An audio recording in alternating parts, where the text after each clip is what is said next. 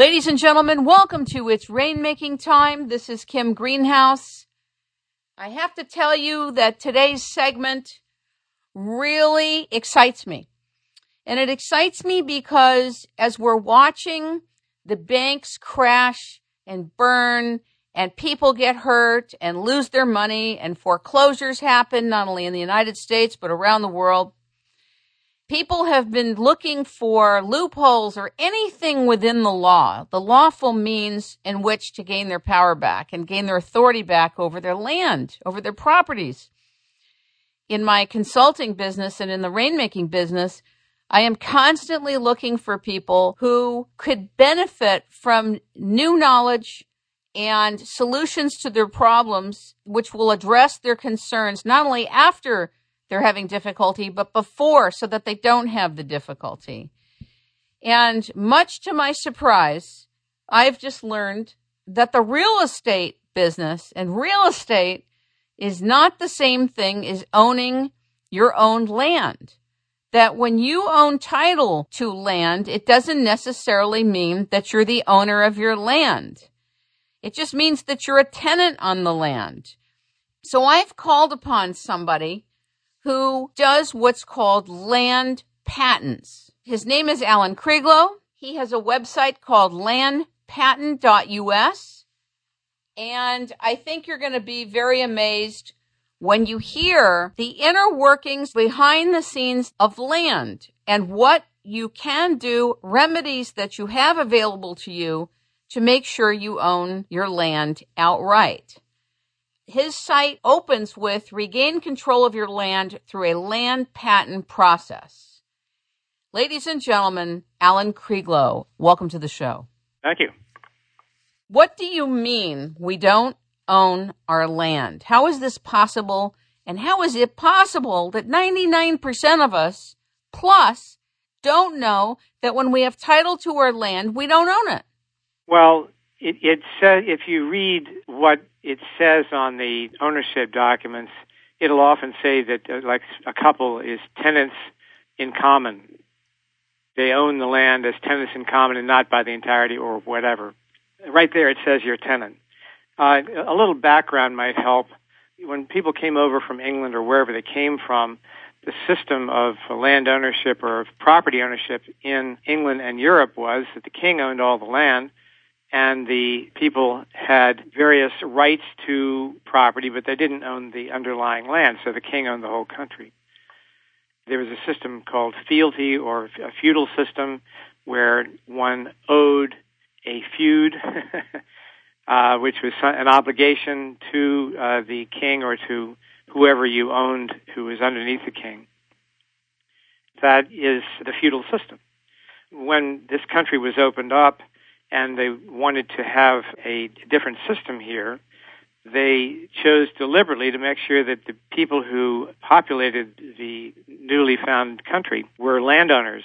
And so the United States government issued land patents, or letters made patent, which was a grant of absolute ownership of a certain amount of land. And if you wanted to get one of these land patents, you had to pay for the survey. A surveyor would do the survey and indicate exactly, what land you owned. You had to pay the surveyor's fee. Some people say that that's the source of the term fee, but it also goes back to, we don't want to get too many complications here, but the word fee was used in the feudal system as well. So basically, the people that came to the United States, the original people here who ran things, were still established in a feudal system, and therefore that's what we have. Is that the bottom line? No. What happened was initially there were grants of land to people in all of the 13 colonies from the king, and it was necessary for the king to induce people to come, in some cases, for him to give absolute ownership of that land to whoever it was. Once we won the Revolutionary War, the desire was to see to it that the people who populated the nation were landowners, and so people were given grants of land. It was absolute ownership to the grantee, his heirs, and assigns forever. So it's pretty obvious that if land was given with absolute ownership, and that absolute ownership was to be for the benefit of the grantee, his heirs, and assigns forever. That means that everyone who inherited from that grantee and everyone who the grantee sold to and who they sold to and who they sold to, everyone was to have this absolute ownership. Now, what happened was that there's always been this tension between freedom and the banking interests. Once there was a real test of the bank's ability to have control of the country in the 30s, they started to do a full court press with the law community to make people forget all about exactly how to record ownership of land. What was encouraged was to get title insurance and to simply record the deed without signing it or accepting it. All of these are huge mistakes and have resulted in people believing that they own land when they haven't even accepted the deed, let alone brought the original land patent forward for their benefit. So it's simply because of people not knowing that the proper approach to recording and ensuring land ownership has happened. Let me give you an example of something this reminds me of. Like in this scenario, as you're describing it, a standard protocol was instituted regarding owning the title, but not the land itself. And that took hold so that's what people were focused on, was owning the title rather than owning the land. If that protocol weren't instituted, then maybe more people would know that they don't own their land. Do you see? And it reminds me of the broadcasting industry. The whole matrix of advertising got built with the Nielsen ratings and the Nielsen box. And so that standard, that mechanism was infused into the structure so that became the ground by which advertising got bought and sold in order to roll out programming. And that reminds me of this mechanism that got instituted as a protocol. Real estate became the language used instead of a landowner, and owning title became the focus versus the correct protocol to own the land itself. Am I correct? That's true. And one thing that people tend to forget is that the ownership rights to property are broken up into different pieces. And the only way that you can have all those pieces in your hands is if you own all of them. So people just overlook the fact that they need to secure their ownership of the land, not realizing that is separate from the ownership of what is called the appurtenances. I think it's APURTENANCES, the appurtenances. Now, interestingly, I think the pure understanding of land versus appurtenances is that the land is the empty space within the boundaries of the property. The word land in that understanding doesn't even include the soil or the dirt. With that understanding, the dirt, the trees, any buildings on the property, all that is appurtenances. And so one has appurtenant rights to the land, the building, all that.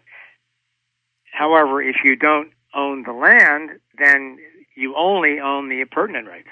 So this could be very complicated and murky, because what if you have wells, water wells, and you have minerals on that land? So you own the title. Well, as you know, one can sell the mineral rights and still own the right to live there and farm there or whatever. Right. It's referred to as a bundle of rights. There are many different kinds of rights. There are air rights, there are water rights, there are mineral rights, riparian rights for a person who owns property that's next to a stream or a river. All those different rights can be separated or can be held all together. And if you own a allodial title, as it's referred to, then you own all of the rights that one could own in connection with the property, including the land. When you say a allodial title, what does that mean? Is that the same as a land patent?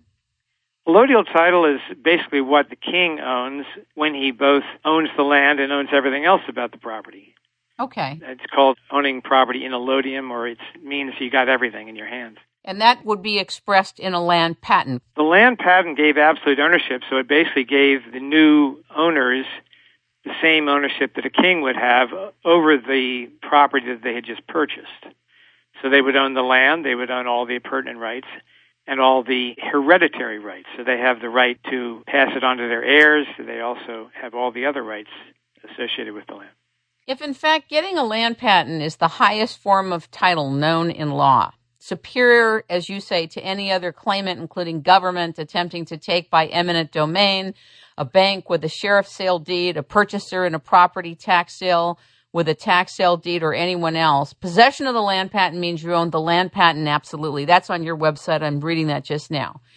So how is it now, since you do this for a living for people, what is the standing that people have legally to their land patents? The law has not been followed properly. What you just read is basically a summary of Supreme Court decisions on the subject.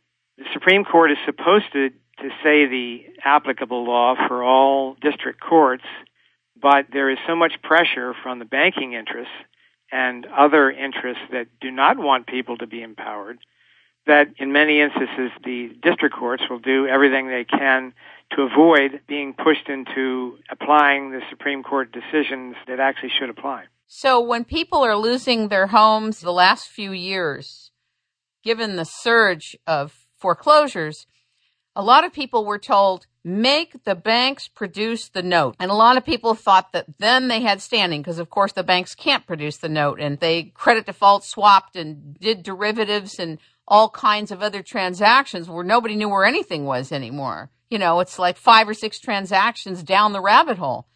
So a lot of people thought they had standing when they asked the bank to produce the note and they could buy time and avoid their foreclosure.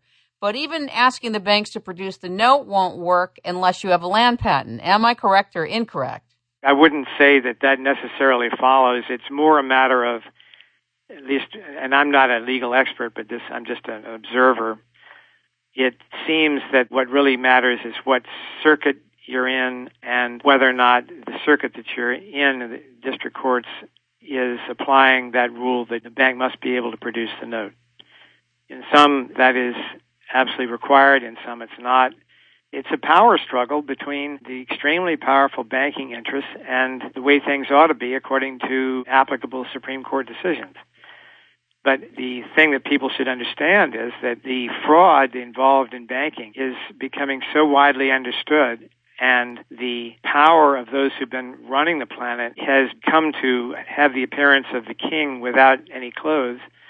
That situation is changing, and that's the reason why people are having some success in stopping foreclosures by challenging the bank with respect to the note. I think that having absolute ownership of your land according to Supreme Court decisions is a great help because you have that. But judges who have found in favor of people on that basis alone have found themselves murdered. So this is very serious kind of business from the point of view of the judge to find on that basis. So if one is fighting a foreclosure, it makes sense to have possession of the land patent, but also to attack all of the violations of law and the mistakes that were made by the foreclosing attorneys. In many instances, for example, the institution that was supposedly the trustee of the trust that owned all of the securitized notes has ceased to make proper filings with the Securities and Exchange Commission, and therefore is not a valid trustee. The trust has basically lapsed for want of following the rules. So that's another basis that one can pursue. The land patent does confer the status of absolute ownership, but it's a little bit like taking a knife to a gunfight if that's all you got. Some people do follow the law. Some judges follow the law. Some counties follow the law with respect to property taxation. There's so many different contexts in which people try to enforce their rights that a homeowner, a property owner, who goes into court, depending on what circuit they're in, on other circumstances, the land patent may weigh heavily, the land patent may have very little weight at all. It just depends on a number of things. It doesn't hurt because you have the law on your side, but as I said, the law is sometimes ignored and sometimes not. You say that it's on your website that the law that makes the land patent so powerful is not a bunch of patriot myths. It's a positive law enforceable in federal court. And so basically it's enforceable in federal court if you have a judge that's honoring the constitutional framework in which this was created. Is that correct? It's not just that. If all you have going for you is the land patent, at the moment it's not the strongest position to be holding, because the courts are under such pressure not to find on that basis. But if you have the land patent plus You can show that the bank does not have the note. Plus, you can show perhaps that they are not a valid trustee or whatever other mistakes that you can find. The land patent certainly doesn't hurt, and it gives you a lawful status, but you got to remember the difference between lawful and legal is a big difference, and many of the courts simply ignore what's lawful in favor of what they call color of law, which is termed legal. So color of law is what is assumed to be law or pretended to be law, and it's often not at all the same as what it should be. I want you to explain to us terms. What does de jure government mean? De jure government means according to law. The opposite of de jure would be de facto. For example, if a bunch of criminals were to take over a state sometime in the past, those criminals could be said to be a de facto government for the state.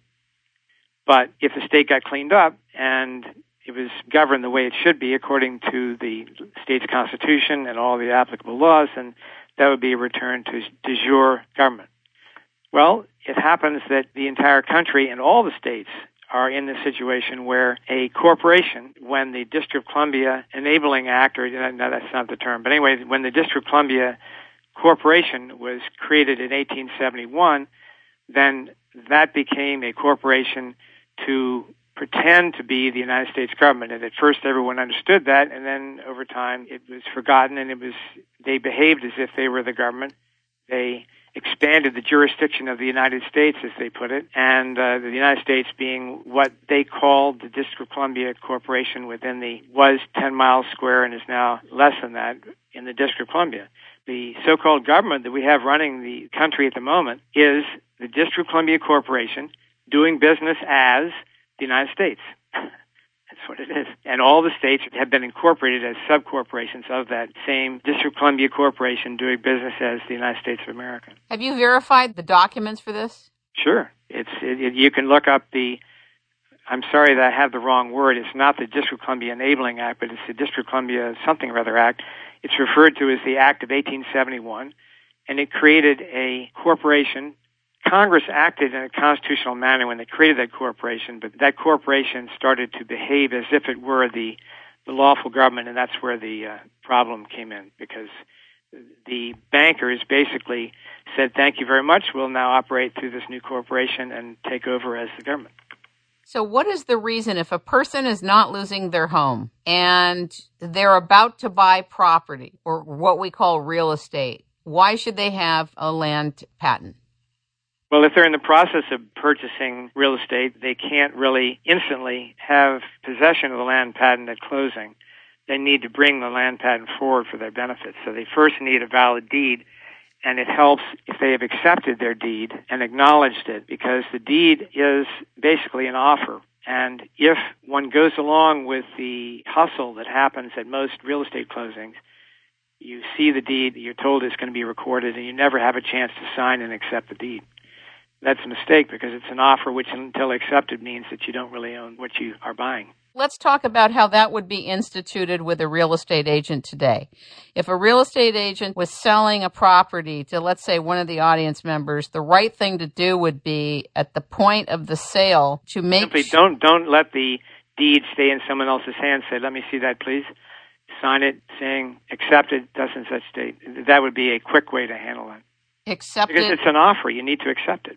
Where is it accepted? On just a regular piece of paper? Are you saying this is a typed up thing? Are you writing it on the deed? I would write it on the deed. Accepted, acknowledged, and delivered to me, such and such date. See, the deed form doesn't have a place for you to do that because it's all part of a big con job. The form itself is defective because it should have a place for the acceptance to be done. Okay, so let's talk about the distinction between registering and recording land titles. Whenever something is registered, it means that it's given over to the king, regis, regal. So registering, let's take a different example, because many people don't realize that the document that documents a live birth is registered, which means that the infant is, by that registration, given over to the state. So when a mother signs whatever the document is called that documents the birth of her child, first of all, she signs her maiden name. Her husband is not listed on there, so it appears from that she is not married. She signs not as the mother, but as some strange term like witness or something. It's clear if you look at it with your eyes open that she's doing something other than simply confirming that the baby was born. She's basically registering that child with the state. So registering has a completely different legal connotation. Let's talk about the concept of recording a land title. How would that work? Often the recorder's office is called the Register of Deeds. So in a sense, one is giving over the title to the county by doing that. See, the whole system is so screwed up that it's difficult to behave in a way which preserves your rights unless you kind of go against what everyone's expecting of you. There appears to be no way to record the land title because, in fact, there's no real provision for it in the process. Is that correct? I wouldn't go that far. Well, that's what you just said. So where are we? I was about to correct that point. Let me say it a little different way. When in the land patent process, the client is encouraged or instructed to sign a document which is an acceptance and acknowledgement of the deed that is already on record in the recorder's office. And this is to correct a mistake in the record. Doing that means that now you actually own the property that was deeded to you. And then the rest of the land patent process is recorded in the Republic Records Bureau so that the land patent is not put into the jurisdiction of this corporate fictional county. The governments of the counties and the states and the United States Corporation, they're all corporate, and there's an awakening process that's happening right now, and we're very likely going back to a constitutional governance fairly soon because people are waking up, and also because the government that we have is basically on very thin ice financially and is in the process of losing its ability to bribe everyone into submission. Okay, so what does this mean for the First Nations people who apparently the government acknowledges that they have to settle the issue of the land claims with the First Nation people? But what does this mean? Can they have land patents? No, I'm not. You're getting me into an area that I'm not have no expertise on. That is the rights of Native peoples to various lands that were ceded to them by treaty or whatever. That's something I can't really speak to. Some land that was granted to Native peoples is the subject of land patent when that land was returned to the United States government, and then a land patent was issued to give it to someone. But that's an area that I have very little concrete expertise in, and I've simply come across that situation on occasion. So who's calling you to do land patents? What are people under the assumption by the time they pick up the phone to you, they've either been referred to you or they've heard about you through some type of writing on the internet or some type of audio or video? All over the map. Various people, sometimes they're trying to get out from under a foreclosure, and I have to tell them that the land patent may help, but it's not the whole story, at least not at the moment. Sometimes they want to get out from under property tax. According to Supreme Court decisions, there is no property tax owned on land that is subject to land patent. In other words, if it's an absolute ownership, and that means no one has the right to tax it. On the other hand, counties routinely issue property tax bills, and they presume to foreclose on property where the property taxes are not paid. On the other hand, there is the position, which I believe is the case, that just about all those state statutes that make provision for property tax are so vague that they are constitutionally void for vagueness. And also, there is the Supreme Court law that says that land that is subject to the land patent is not subject to property tax. So some counties, when they're instructed, it's part of the routine procedure that the county is instructed to take the property that was just where a land patent was just brought forward for the client, take that property off the tax rolls. Some counties do so, and they simply take the property off the tax rolls and stop charging property tax. Others, because they don't want to give up that revenue and are simply more inclined to be belligerent on the subject, they will continue to issue property tax bills and basically take the position of sue us. You have the law on your side, but you have to do whatever it takes to enforce your rights. I'm sure that they assume that nobody or very few people are going to exercise their rights based on assumption. Let me explain something to you. I just did a piece the other day where a team of people wrote a book, a memoir about their lives. The book was retitled and repackaged. It was then picked up by the producer of the Harry Potter movie and is going to be made into a movie with a massive merchandising arm. They found thousands of places in the book where exact words were used, exact phrases, exact themes. And one of the things that the attorneys behind the scenes told them and advised them was that publishing companies don't care if they're involved in copyright infringement. And even when people get attorneys, they just drain them and the authors that have been ripped off because they are betting that nobody's going to have enough money to come up against them and that most people won't sue. So it reminds me similarly in this situation, the counties, some or many will assume that most people will not enforce their rights. There's an assumption. Even if 20% do, 80% don't. You know what I'm saying? I'm sure you're correct. So it's like that scenario. It's a lot of hassle to try to enforce your rights.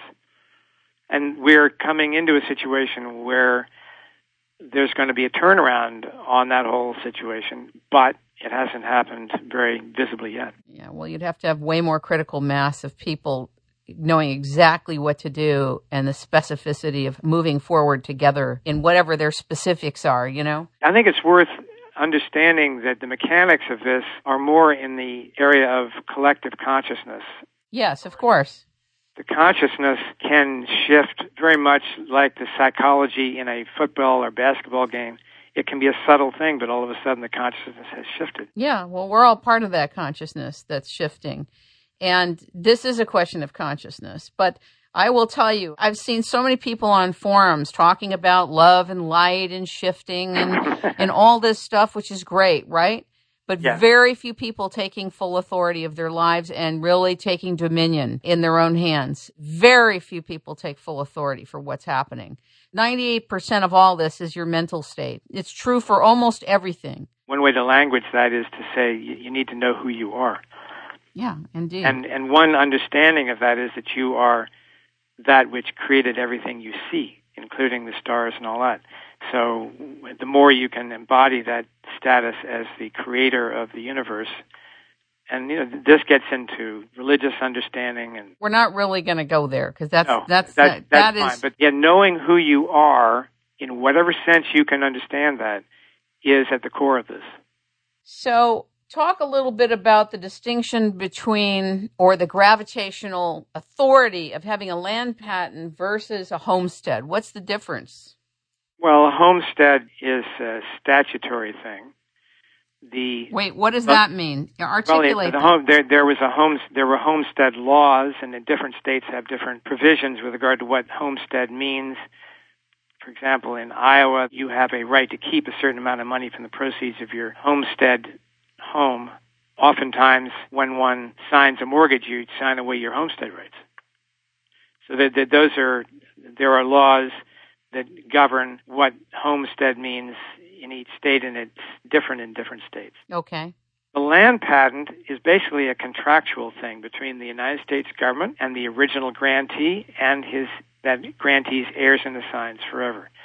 There is a constitutional provision protecting the contract rights, and so it's a constitutional matter as to the fact that one has a right to enforce the contractual rights that one has by virtue of having accepted the land patent, brought it forward for your own benefit, as an intended beneficiary of that contract between the United States government and the original grantee.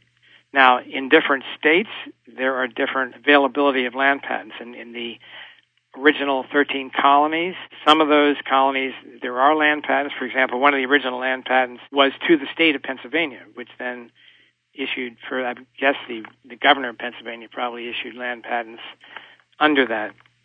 Other of the original colonies don't have any land patents, but you can do the same land patent process by citing the original grant that the king granted to whomever back in the 1600s, for example, when the colonies were just getting founded. How long does it take you to do a land patent?